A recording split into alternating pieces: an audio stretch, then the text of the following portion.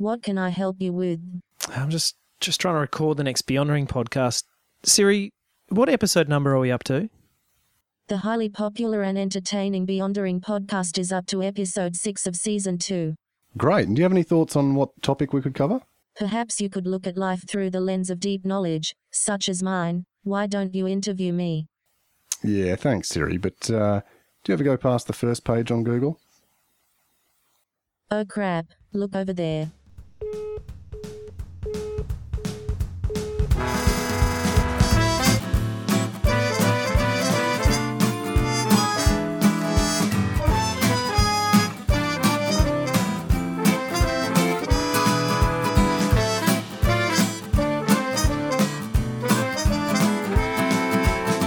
Welcome, listeners in podcast land. Whether you're stuck waiting on the shelf for someone to ask, a wallflower on the edges too shy to step forward, or you're at the eye of your own private hurricane of dance moves, this is the Beyondering podcast, where we explore faith out of bounds.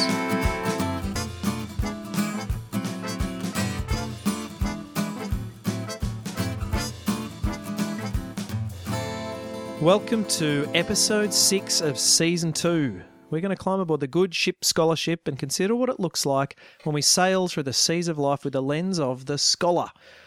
Scholars, or as we non-scholars call them, nerds, Siri, what's a scholar? A scholar is a specialist in a particular branch of study. That's right. Individuals of deep knowledge and expertise who, in their chosen field, see the world differently. They can hear things hidden from our ears, raise surprising questions and voice previously non-existent concerns. They are your speech pathologist who can detect a subtle lisp or problems in your throat just by listening to you talk, or a physio who can tell what muscles of yours are stiff and sore simply by observing your posture and movement. Regular listeners will recall the framing metaphor of this season is the story of the blind people sitting around the elephant describing the different parts that they are touching. The scholars are those people holding a part of our metaphorical elephant whose unique perspective is brought about because of their deep knowledge and study. They understand matters in their field with greater depth. They can reveal links others aren't capable of seeing. The scholars have a unique lens that's not for everyone, but which everyone needs and depends on, and which everyone is enhanced by. Let's be honest, a table full of scholars is not everyone's idea of a thriving dinner party. But a table, a community, an organisation, a church or synagogue that doesn't make space to hear from scholars is a dangerous place. Why? Because in an era of Dr. Google, with just a short time at the keyboard, we can all feel like we're the expert. Siri, does climate change exist? Well, what does everything else in your Facebook feed say? Without the discipline that scholarship demands, we can all find articles or blog posts that support our opinion and that can leave us with a tendency to feel knowledgeable and yet bypass the disciplined work that scholars have put in. The irony then is that despite the plethora of information available, we can actually become anti-expert. We can avoid the time and the work required to form and hone balanced and considered views and instead make half-formed opinions that are actually just based on our own preferences and our own echo chambers. A table without some seats reserved for our friends the scholars is imbalanced and dangerous. Part of the process of becoming a scholar is to have your work reviewed by peers, to have your ideas unpacked and unpicked before a panel of other experts. Good scholarship does not equal an insistent personal opinion, but instead is a balanced and reviewed thesis. A scholar is one who has had their research skills honed and their eyes trained. It's what earns them a seat at the table, not necessarily to be the loudest, the most prominent or authoritative voice at the table, but to be a voice of helpful information and a voice of balance. Their role is to offer the rigour, to test the assumptions and to tease out the questions. So we'd like to make some space at the Beyonder table for Sally Douglas. Sally is a doctor, so we can't show you her face on this podcast. Not for any privacy reasons, but because this is just not a very visual medium. But don't take your weird rashes to her. She's not a medical doctor. Sally is a scholar, having done a doctoral thesis in very early, often suppressed understandings of Jesus. Siri, do you have any more information on Sally? Sally is an honorary postdoctoral associate within the University of Divinity and a lecturer at Pilgrim Theological College. Thanks, Siri. Throughout our interview with her, you're going to hear some names and phrases you're unlikely to be familiar with. Now, we'd encourage you not to be turned off by that. Sally's a scholar of ancient texts and history, so she'll talk about historical figures and reference ancient texts. And no, they're not Pokemon. So don't feel like you need to catch them all. Just let them wash over you, as it's unlikely they'll inhibit your overall understanding. Just try and appreciate what Sally offers, the focus, the depth of knowledge, the passion. Hopefully, you'll appreciate, as we do, faith through her lens and the value of the scholar's place at the table.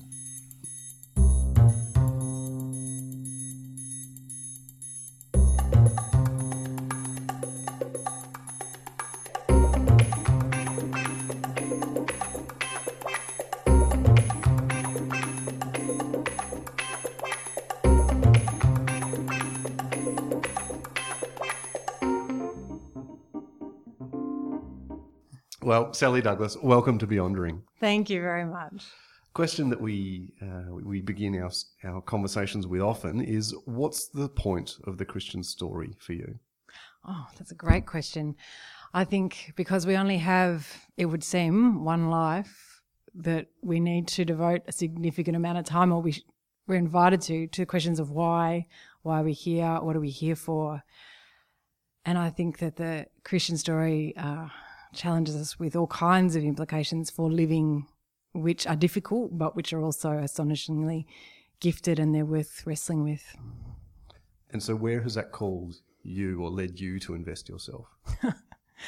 Well, in ways that I wouldn't have expected. I certainly didn't expect to be a Uniting Church minister.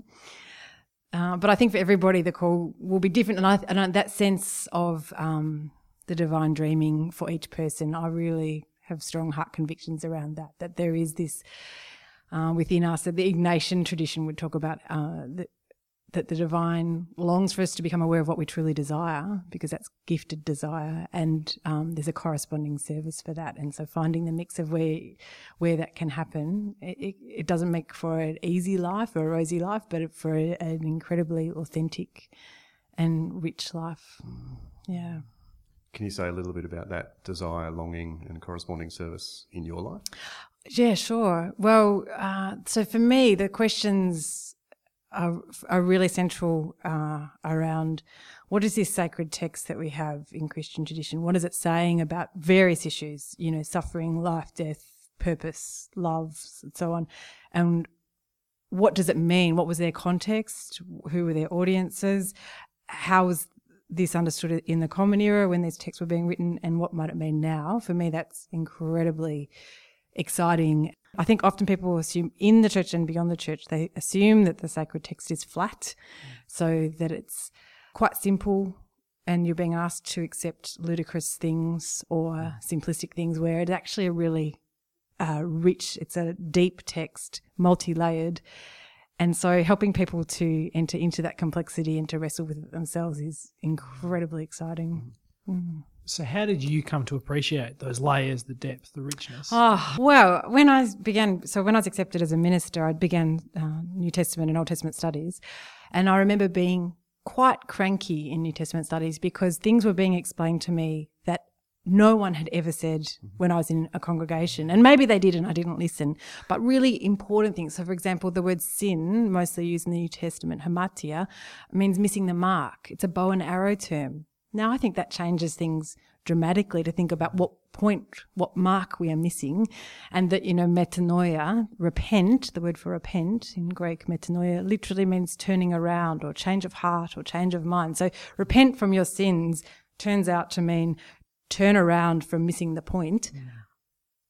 That's worth considering and wrestling with. And so that was my entry point to realising, oh my goodness, this is so much bigger and better than I could have imagined.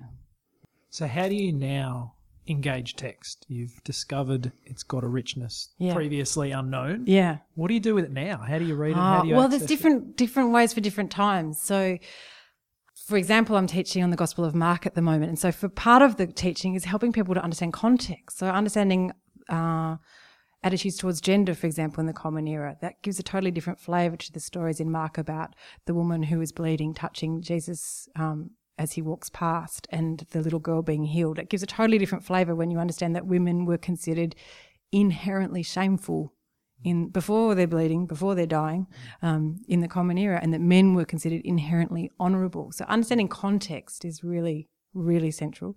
And then beginning to see the nuances. So I come from very much what's called a narrative critical method. Biblical scholarship, of course, has been deeply impacted by culture in the same way that every strand of academia has been. And so what happened in the Enlightenment was, there were lots of fantastic things happening in terms of science and medicine and discoveries, amazing things in the Western context.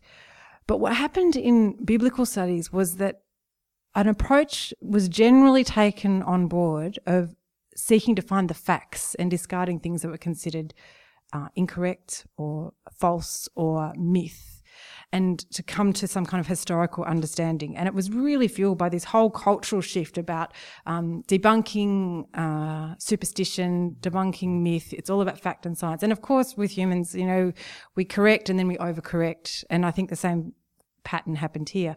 And that was really dominant in biblical studies until incredibly recently. And it's really only been in the wake of the awful wars of the last century, World War I and World War II in the West, that more generally that assumption that logic and reason would provide the answers has been profoundly questioned. And so in the wake of that, there was profound questioning in Western culture about, well, can logic and reason provide all the answers? Is there objective truth? And people dispute dating of postmodernity and the existence of postmodernity, and that debate will probably continue. But I think it's a really helpful way of decoding what we're in that people are no longer simply satisfied with reason and logic as the only ways of knowing. Not to discount the absolute importance of both those elements, but that there are other ways of knowing that are important as well. And so in the wake of that, of course, that affected literature and philosophy, but it also affected biblical studies. And so, for example, with the Gospel of Mark, it was assumed for a long time that whoever wrote that wasn't that bright, made quite a few mistakes in geography and accuracy, and that Eusebius said in the 4th century that it was someone writing down what Peter said, sort of trying to give the text authority. In the emergence of a more postmodern context, people were able to come to the text with other texts as well and see them as texts in their own right. So rather than dissecting them for what is fact, what is wrong, what is right, but this author, whoever wrote it, had their agenda and were writing to their audience, and were actually not just randomly putting what they thought the facts were together, but actually constructing the text in order to say a particular thing. And I think that method has so much worth, because we get so distracted by either arguing for things that factually happened or arguing that they didn't happen, rather than actually honouring that it's a whole text and it's seeking to continue to speak. And there's all kinds of beautiful things you can see when you begin to see that. So, for example, in Mark, there's this odd healing story, which the other Gospels are like, I'm not going near that, where this blind man is healed but not quite healed, like weird story. But then there's several... Jesus who buggers up the healing. Yeah, it looks like it. Yeah. It's pretty funny. Like Mark, I think, is actually, we miss the humour. Mark has got a rich humour that we miss sometimes. But if you read the whole thing out loud, as it was intended to be read, you can start to hear the jokes and you can hear people kind of laughing. So the blind man who's not quite healed happens. And then the next couple of chapters is Jesus saying, I'm actually the God one, I'm going to suffer, and the disciples freaking out in all kinds of ways about what that means for him, what that means for them, freaking out. And then it ends that section with another blind man being healed and seeing straight away. So the author is, the question of who was healed and why wasn't healed is a secondary question, because Mark's setting up a beautiful narrative to engage with about, are we seeing or are we not seeing? Are we getting who Jesus is or only half getting it? And it's so much more profound than a flat text assumption that it literally happened on a Tuesday in Galilee, or it didn't. I mean, there's a real humility about that approach to the text, rather than approaching the text with this presumption about, well, okay, if I find a contradiction or a point that doesn't quite match up in the story with the other Gospels, then it must be because that author's got something wrong. Rather than, well, actually, maybe there's an agenda going on that, separated by 2,000 years, that me sitting here can't quite understand. The other astonishing arrogance that happens, and it's almost comical, I mean, it's also tragic, is that people think that, it seems like people think that we're the first generation to discover that the Gospels contradict, whereas the editors would have recognised that. And I think, and it's the same in the First Testament, in the Old Testament. So there's one creation story in Genesis 1, in which, we keep hearing this echo, everything is good, and men and women are both made in God's image. And then there's a very different story of creation, a separate creation story in Genesis 2, where it's a garden that's good, not everything. Adam is made first, or the male is made first, and then woman is taken from him. So a very different understanding of gender and of the earth. And the authors, both for the Gospels and the Old Testament, and the editors, the compilers, they would have seen the contrast, but they were comfortable with that because their understanding of truth wasn't a modernist, literally true or false. That I think actually that I would argue that the compilers of this sacred text of ours were more like a postmodern compiler than they were a modernist. They were comfortable with multiple truths. There's this whole field of Christology. Yes. So the study of what does this person of Jesus mean? You may have heard of it. Yeah. Just wanted to bring you up to speed. We've been reading about this thing. Tell me more. Are there any questions you want to ask us? So, as a, and I'm going to make a word up here, as a Christologist. Oh, lovely word. Yeah, you can take it. That's fine. Mm-hmm. Can you explain for us what are some of the different understandings of Jesus? Of course. So Christology is, as you say, it's an understanding of who Jesus is. And just to kind of map it for people, a low Christology, by definition, is an understanding, and there are various Christologies, but an understanding of Jesus as a good guy or a charismatic leader or a political revolutionary who was in some way understood as inspired by God, or there would be different ways in which people would put that, but that's basically. And at the other end, if you can imagine a high Christology, is the understanding that somehow actually Jesus is the God one. And so then the debate about Christology is incredibly volatile, which is fascinating. 2,000 years later, it's still an incredibly emotive and powerful and important question for people in the church and beyond the church. It's really interesting that hasn't waned. And so how has Christology, this understanding of who Jesus was and what he means, how has that changed and developed over time? Okay, so this is fascinating. So the common argument is that Jesus was understood as a good guy, a charismatic leader in the earliest movement. And then over time, as moved away from the historical Jesus, the higher the Christology got. But what's astonishing is that in the earliest texts that we have, so it's a completely different reality. So the earliest so far, there could be new discoveries next week, we never know. But so far the earliest evidence we have is in the hymn and prayer fragments. So there's little quotes within different parts of the New Testament where Paul or someone else is quoting a hymn. We don't know if they're sung or said, so hymn or prayer fragment. But what we know is that predates the letter itself, because they're quoting it back to the community. And the way in which they're quoted is the sense of, being an agreed thing already. So often Paul will quote something, he doesn't explain it. It's like, da-da-da-da, and then we all know that. Yeah, we all break into Auld Lang Syne or, whatever it is. But what's astonishing is that in these earliest hymn and prayer fragments, Jesus is imaged as divine. So that whole assumption that he was understood first as a good guy and then elevated is entirely disrupted. It's not true. What we do with that, for people who don't want to understand Jesus as divine, I think that's entirely valid. But to suggest that it's not in the evidence of the early church is inauthentic. And the even more striking reality is that in a number of these earliest fragments, Jesus is imaged as the female divine.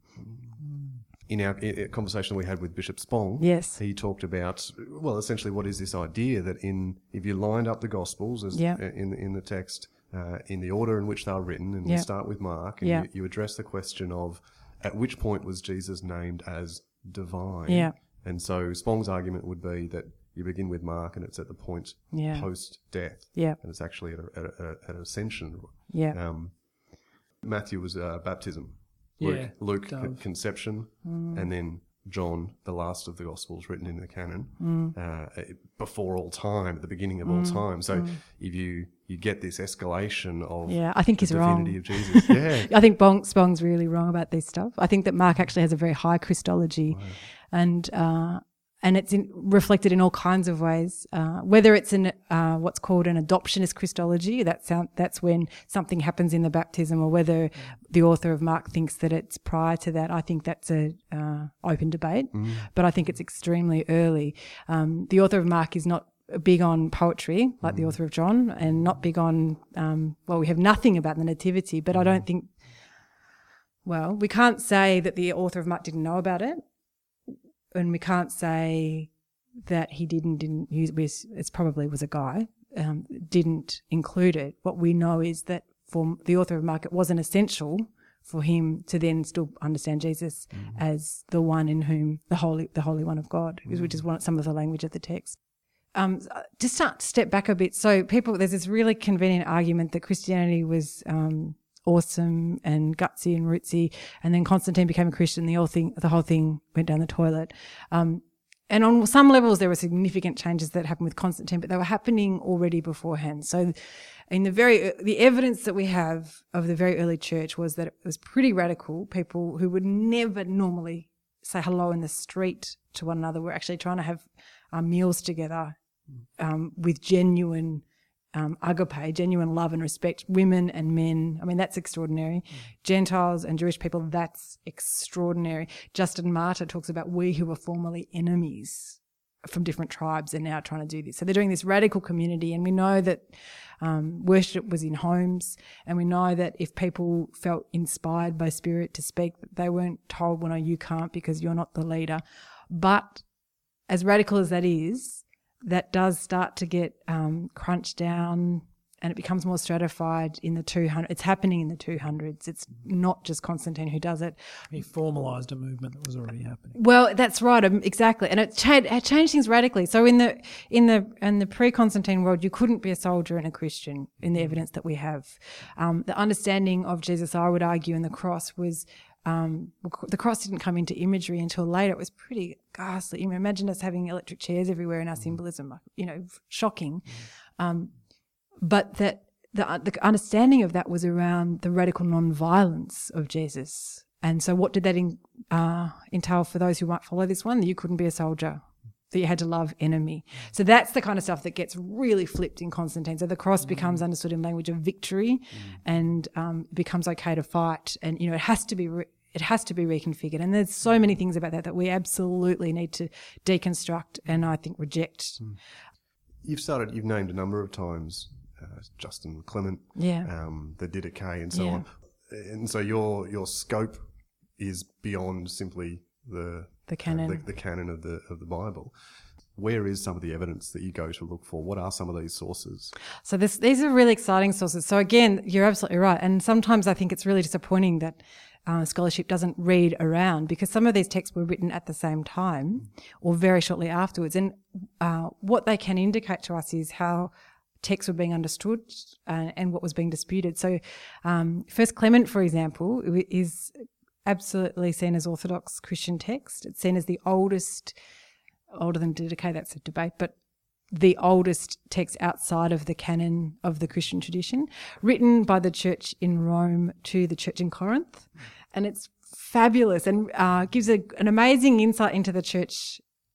It's also a gift, I think, because it's not familiar, so you can hear things in a new way sometimes. So it's got quotes from things that Jesus has said that are in the Gospels. And it also says, remember when Paul said to you when he wrote? So it quotes Corinthians back, like it's really, really rich text.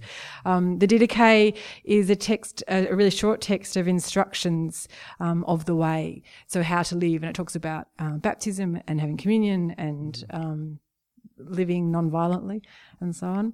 And there are other, Justin Martyr, he was martyred in the 160s. He was a philosopher, really eloquent writer, a Gentile person, who becomes a Christian. He tries all these different philosophical schools and then becomes a Christian and writes these letters. And he's got different audiences and he writes quite differently to them. So some he explicitly is writing to the emperor. I'm not sure if the emperor got it, perhaps. And some to a Jewish arguing partner. So he's seeking to reach out to different audiences as he speaks. You made the point of that people were seeing in Jesus here in flesh this person and not that person. Yes. And so this is what you talk about, what you write about as a scandal of particularity. Yeah. Can you talk a little bit about that? Yeah, sure.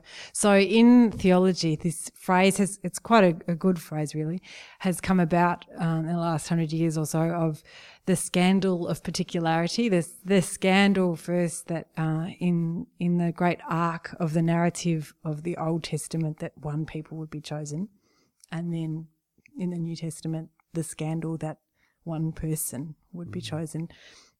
What people think that implies actually also fuels debates about Christology. So, for example, if people hear the claim that somehow Jesus is the God one, or the one who is the image of God, or the one in whom the fullness dwells, what that means that other people are valueless, or it means that people are outside of the divine's welcome if they don't accept that Jesus is this God. There's this kind of set of equations that are added to it.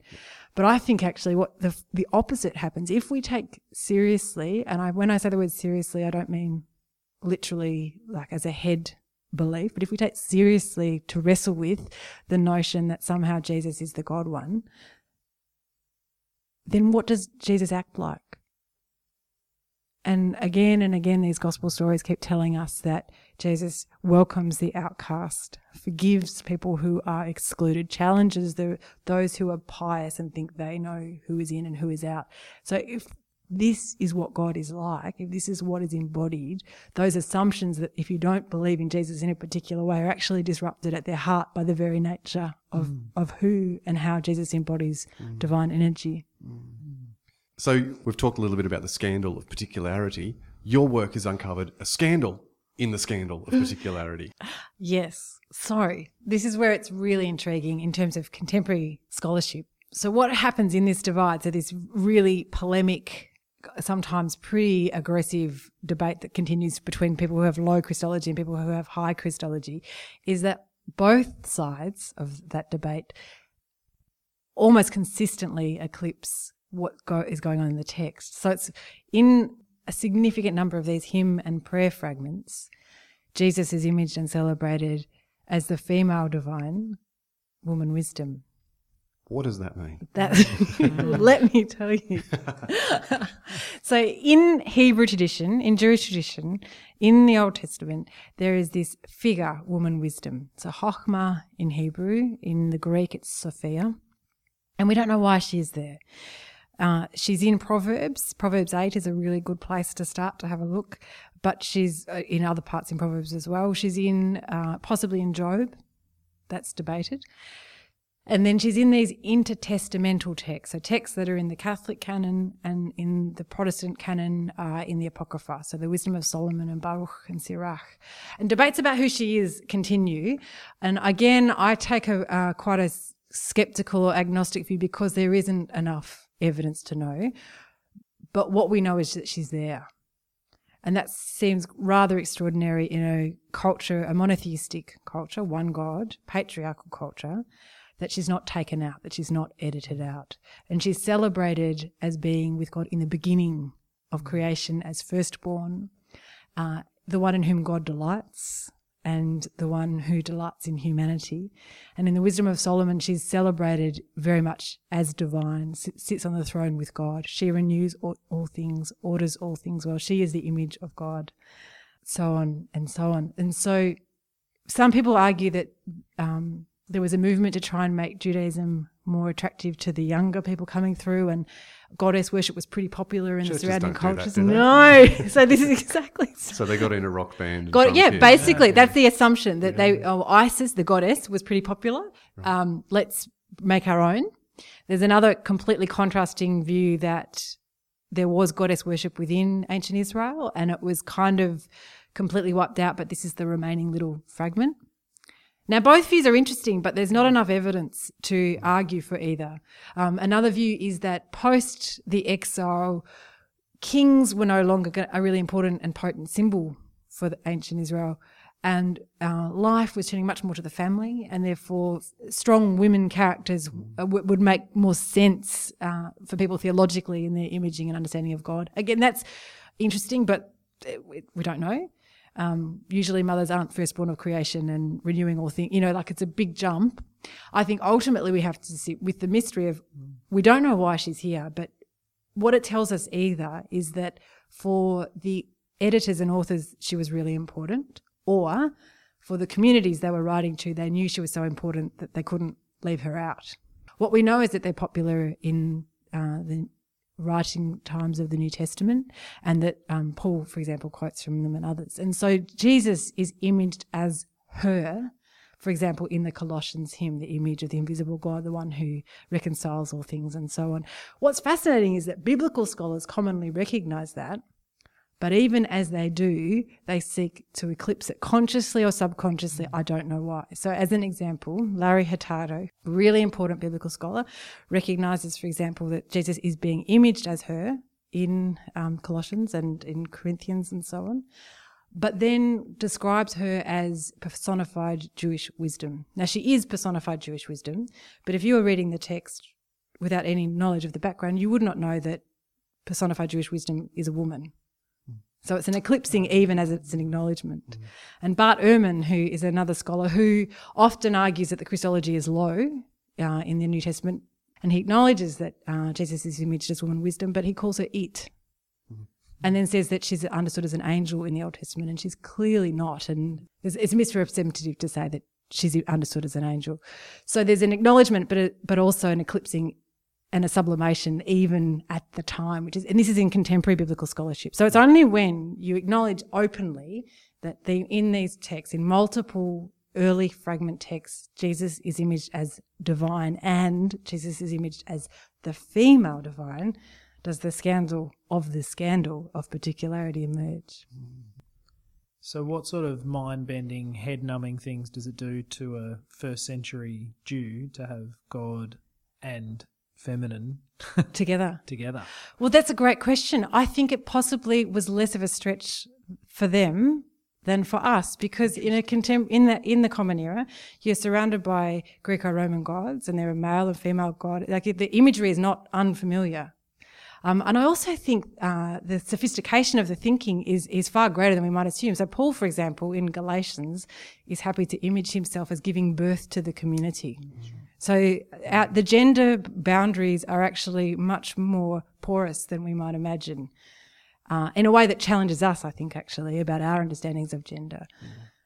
Jesus talks about you must be born again. Well, that clearly, I would argue, implies a woman in that imagery of birthing. And so God already being imaged as a great mother. And Jesus himself saying, or recorded as saying, I long to gather the hen. And in Matthew, in that passage, Jesus then goes on to speak as woman wisdom.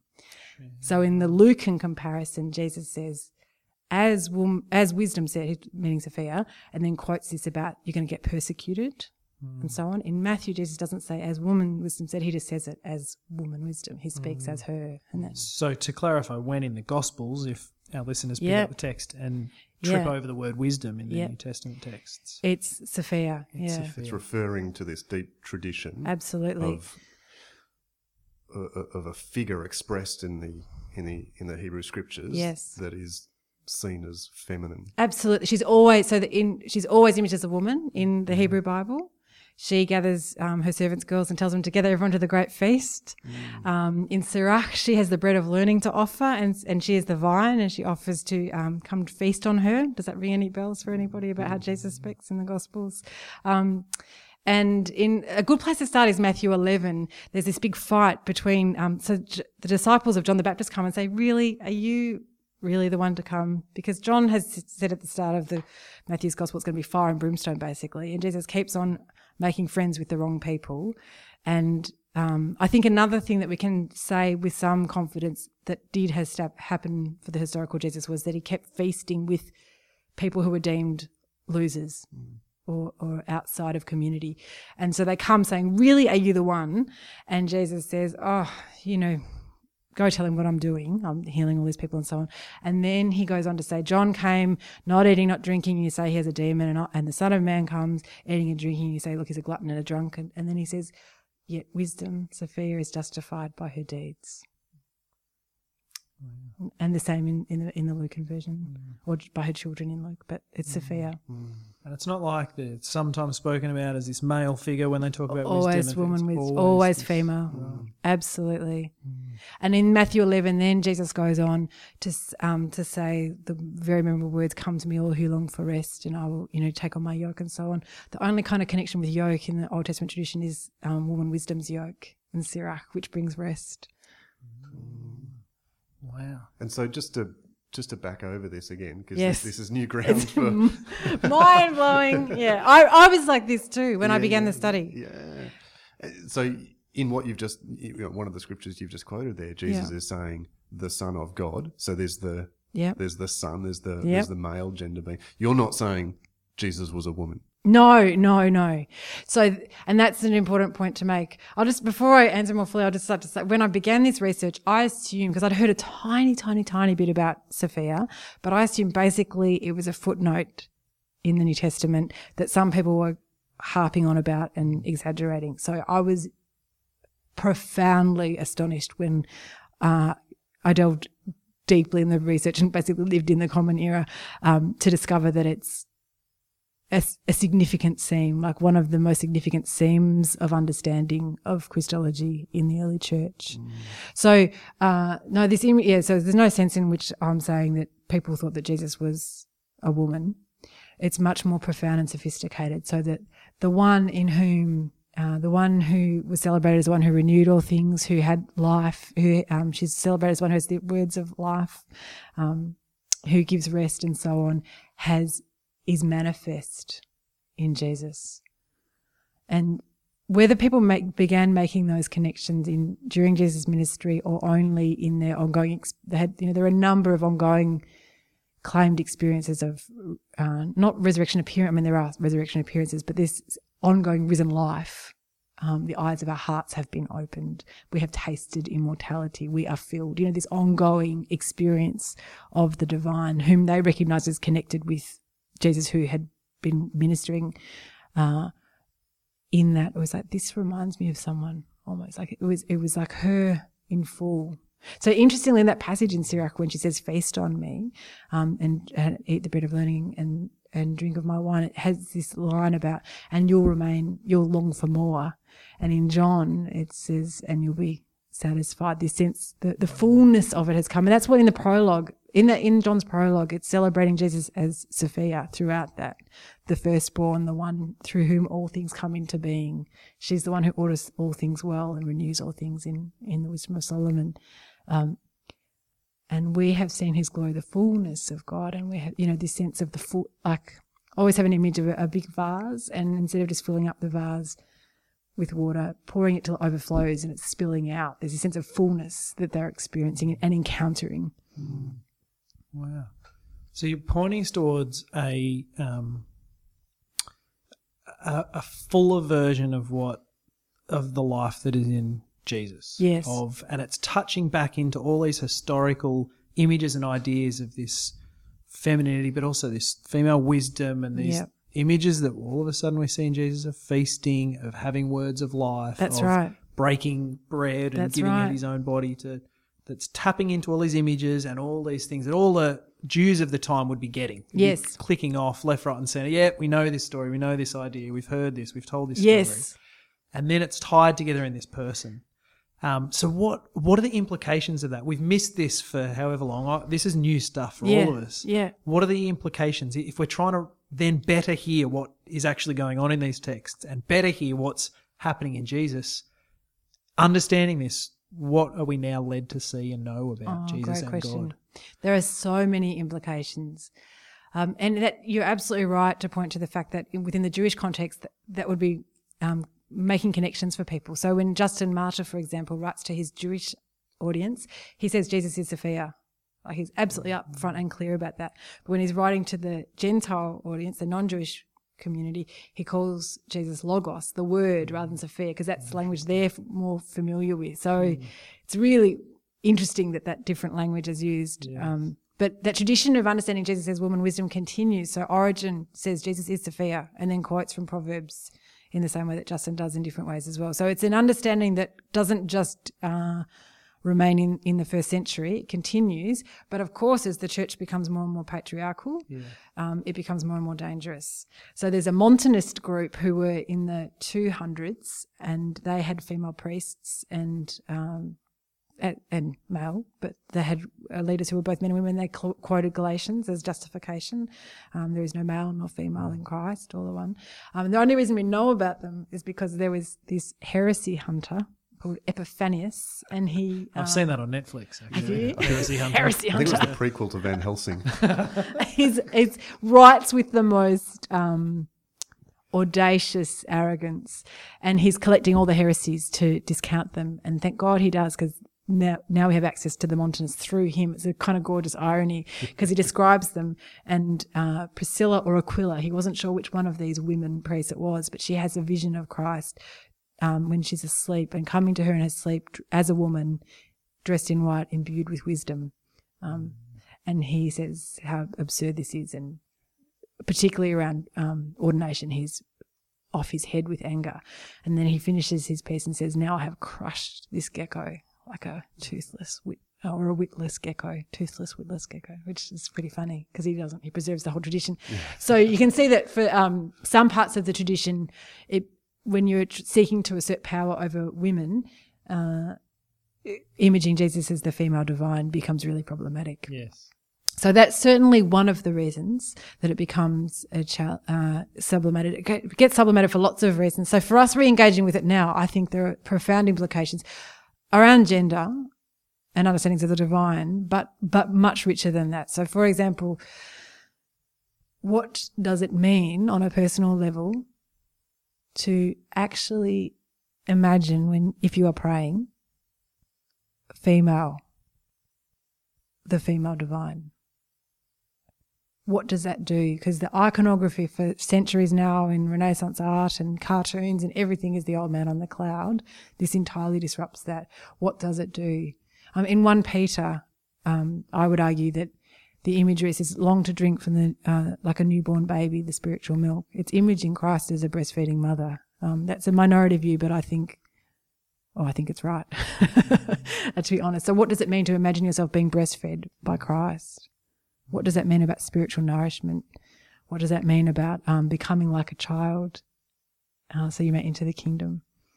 So it has those kind of personal reconstructions happening for how we understand the divine. It obviously has implications for those parts of the worldwide church who continue to deny that people who are women have a place in ordained ministry. At its root, it challenges that, because if the argument is that can't be possible because Jesus was a male, it disrupts it entirely. But there are other implications as well. So that whole assumption that God is some irrelevant, archaic, beardy man is evaporated. And so then hopefully a whole set of other ways of images and language can come in about who is God. Is God this nourishing one? Is God this one who longs to feast with us? And woman wisdom gets angry too, like, an angry woman who's, cranky because they're not listening and they're not following injustice and so on. But she talks about her prophets being killed in the quote that Jesus uses in Matthew 23. So it's costly too. To follow in this way means costly non-resistance that could actually have implications for life, that radical non-retaliation. So it also has implications for the earth, because if in some way I don't mean literally, but I mean seriously, believe that God is renewing all things, it has two sides of the implication. One is that we absolutely care about the earth because all things are good, as the first creation story says. Everything is, imbued with divine energy. But it also, I think, injects a note of hope into understandings of how we seek to save the planet, ecologically, that we're not alone in that endeavour, that the divine is birthing the good, is renewing things, so we can join with her rather than thinking that there's no way that it can be changed and it's all despair. Man, that last answer just basically skipped across every question I had left. So, it's been great. Yeah. It's a lot. Yeah. No. So, I mean, yeah, the question of what does it then mean for the world? Yeah. How does it relate to our environment when to have this such a much more fuller understanding of who the divine is. Yeah. It has to be wrestled with. Yeah. In the book, I the second last chapter, there's a systematic theologian at Cambridge, David Ford, who has these what he calls 6 interconnecting questions to test any understanding of salvation. And he was a really interesting dialogue partner for me. Dialogue as in I was reading his work and writing about it. We haven't dialogued in person. But because he acknowledges these texts but never openly acknowledges that Jesus' image as a female divine. He's another of these. It's fascinating. He's written on quite a lot of wisdom Christology and still at no point says, by the way, she's a woman, what does this mean? Which is curious. But he has these fantastic questions which I used as the grid because it's so radical I needed to test it really carefully to see if it was orthodox, For me that was a really important question. And one of his criteria is, does this have visually compelling images that can sum it up in a word or two, this understanding of salvation? And then I found this astonishing image of a black American woman, Jesus, a painting by Janet McKenzie called Jesus of the People. And it just, for me, sums up so much of this. And she's given me permission to use it, which I'm extraordinarily grateful for. But even in actually contemplating that image, and can we imagine Jesus, the God one, as her? And what does that do to us? That's worth a long time of arguing and internal reflecting. And I'm finding myself wondering, is it also revealing to us? I mean, when you've pointed us to the scriptures where it's referenced throughout the Hebrew scriptures, and you go, well, yep, if you read that, you can't argue that there's a feminine voice being read from the script from the scripture there. So, and I've heard scripture readings from the Old Testament in church before, and yet I haven't come across this understanding of the feminine wisdom. Yes. So is that revealing to us now just how patriarchal we are? Yes, I think it is. I mean, that's stunningly. It is. It's astonishingly convicting. I found it particularly even more so with within the academic dialogue that these even clearly intelligent, deep thinking within the discipline of within the discipline would acknowledge it, but then call her it, or acknowledge it and then just call her personified wisdom, rather than to say Sophia or she is female, and not spend a next moment going, what do we do with this, It's astonishing that I think seeing begets itself. Habits of seeing beget themselves. So that if we assume that God is male, that habit will manifest over and over again in our looking. We won't actually see it when it's happening. But the Gospels themselves are quite comfortable with it. So in Luke, Jesus is imaged more as a child of God, a child of wisdom, so quotes wisdom. But in Matthew, Jesus speaks as wisdom. And in John, that's the case as well. Why the author chooses to call Jesus the Logos, the Word of God, rather than the Sophia of God is a really big debate. But throughout the rest of the gospel, the word Logos is not used, but Jesus is continually imaged as her. What is the first miracle Jesus does in John's gospel? Water into wine, Sophia's wine, it's the banquet. So what is it, at the very least, it seems to, one of the implications you pointed towards was the opening up of imagery. Yes. That, as you said, for centuries has actually been narrowing, despite the fact that we have Hebrew scriptures that are exploding with imagery, both people-based images, but also rock and sword and shield. So there's tons of images, and it just seems as though, despite the fact that we've been reading poetic images of God for centuries, And with all our sophistication, we've just narrowed the field to bearded old man or to king-like images. That's right. So at the very least, it sounds as though this is opening up the invitation again to re-image and to find other images that help you explore, connect with, understand the divine, the sacred. What's it done for you in your faith, your spirituality? What does it help do by means of people's relationship with God? What are some implications to that end as they reimagine and re-image God? Great question. I think it's astonished me on an intellectual level, but it's probably depthed me profoundly as well, so that I feel very comfortable and without a wondering at all, I will in worship use language like Mother God, and without apology, and not exclusively by any stretch. To react against patriarchal sublimation of women by sublimating men is not a helpful. That's another form of violence. So, but using multiple images for God. So, for example, for Trinity, I might use the language of Holy One, Holy Wisdom, Holy Spirit, or ground of our being, wisdom made flesh, fire of truth. So honouring the depth of the tradition and the variety, exactly as you say, the variety of images that are within the text, and inviting people into them. There's something very free. It can be frightening for people, but also extremely exciting and liberating for people. And I invite people to sometimes think about using words like, so Abba is the Aramaic for dad, that intimacy with God, which is what Jesus is trying to speak to, not that God's a man, but that God is no longer the far-off king, who never was actually. But Jesus reveals God to be the one who yearns for us, is the intimate, who we can keep knocking on the door of and hassling and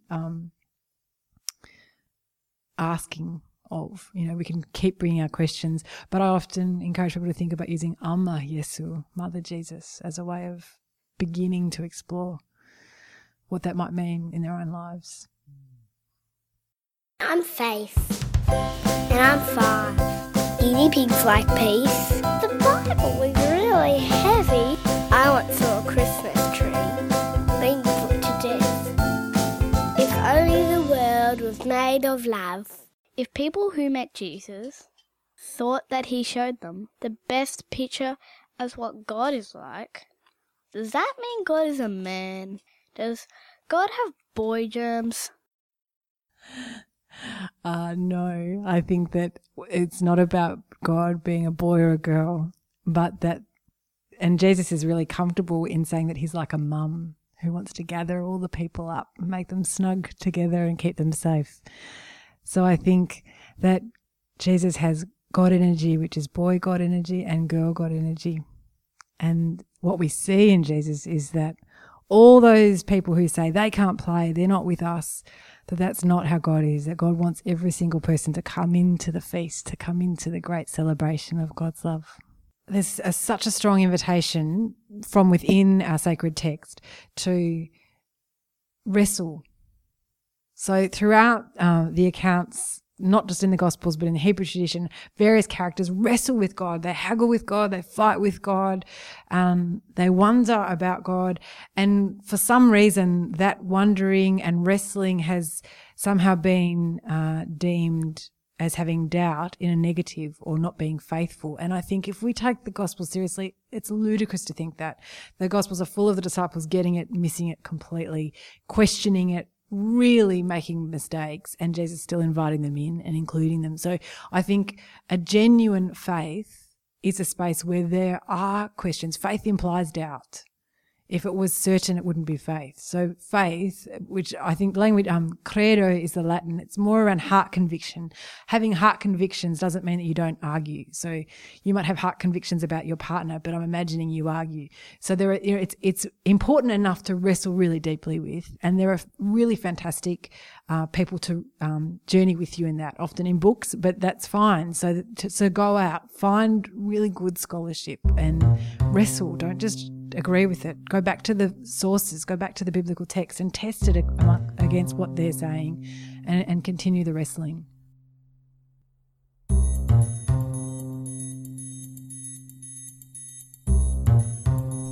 So, a question.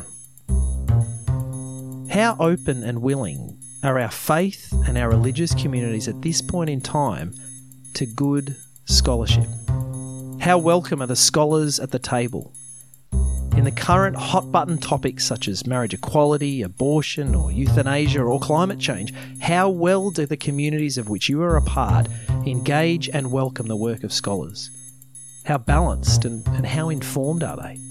So for you, as you form opinions and nut through the landmines and pitfalls, do you seek out credible, peer-reviewed sources? Or are you only hearing from your own echo chambers?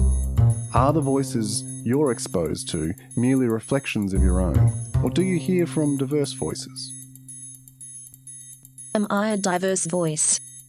Shut up, Siri.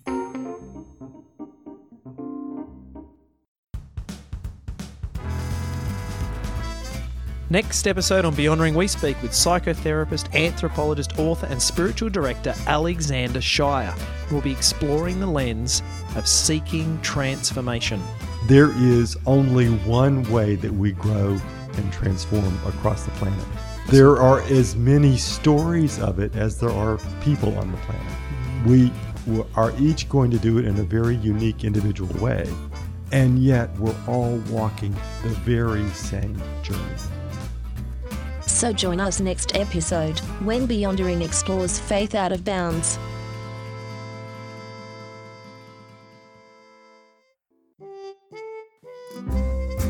Beyondering was established with the support of the Progressive Christian Network of Victoria and Common Dreams. The podcast is edited and produced by Shaz Mullins and relies on the wisdom and coaching of Andy Bruff. To join the mailing list or to find out more information on the podcast, monthly Beyondering live events, or Book, Line and Thinker, the Beyondering Book Club, go to www.beyondering.com.au. Let's just say, I'm not really with the boy germ, girl germ thing. Okay. What do you mean? Some people think there's like boy germs and girl germs. Yeah. I'm not with that. No. I don't think that. There's totally not. I know. It's not a thing. I know. But we just thought it'd be funny to write a joke about it. Yeah, okay. Are you okay with saying Yeah, I'm that? fine.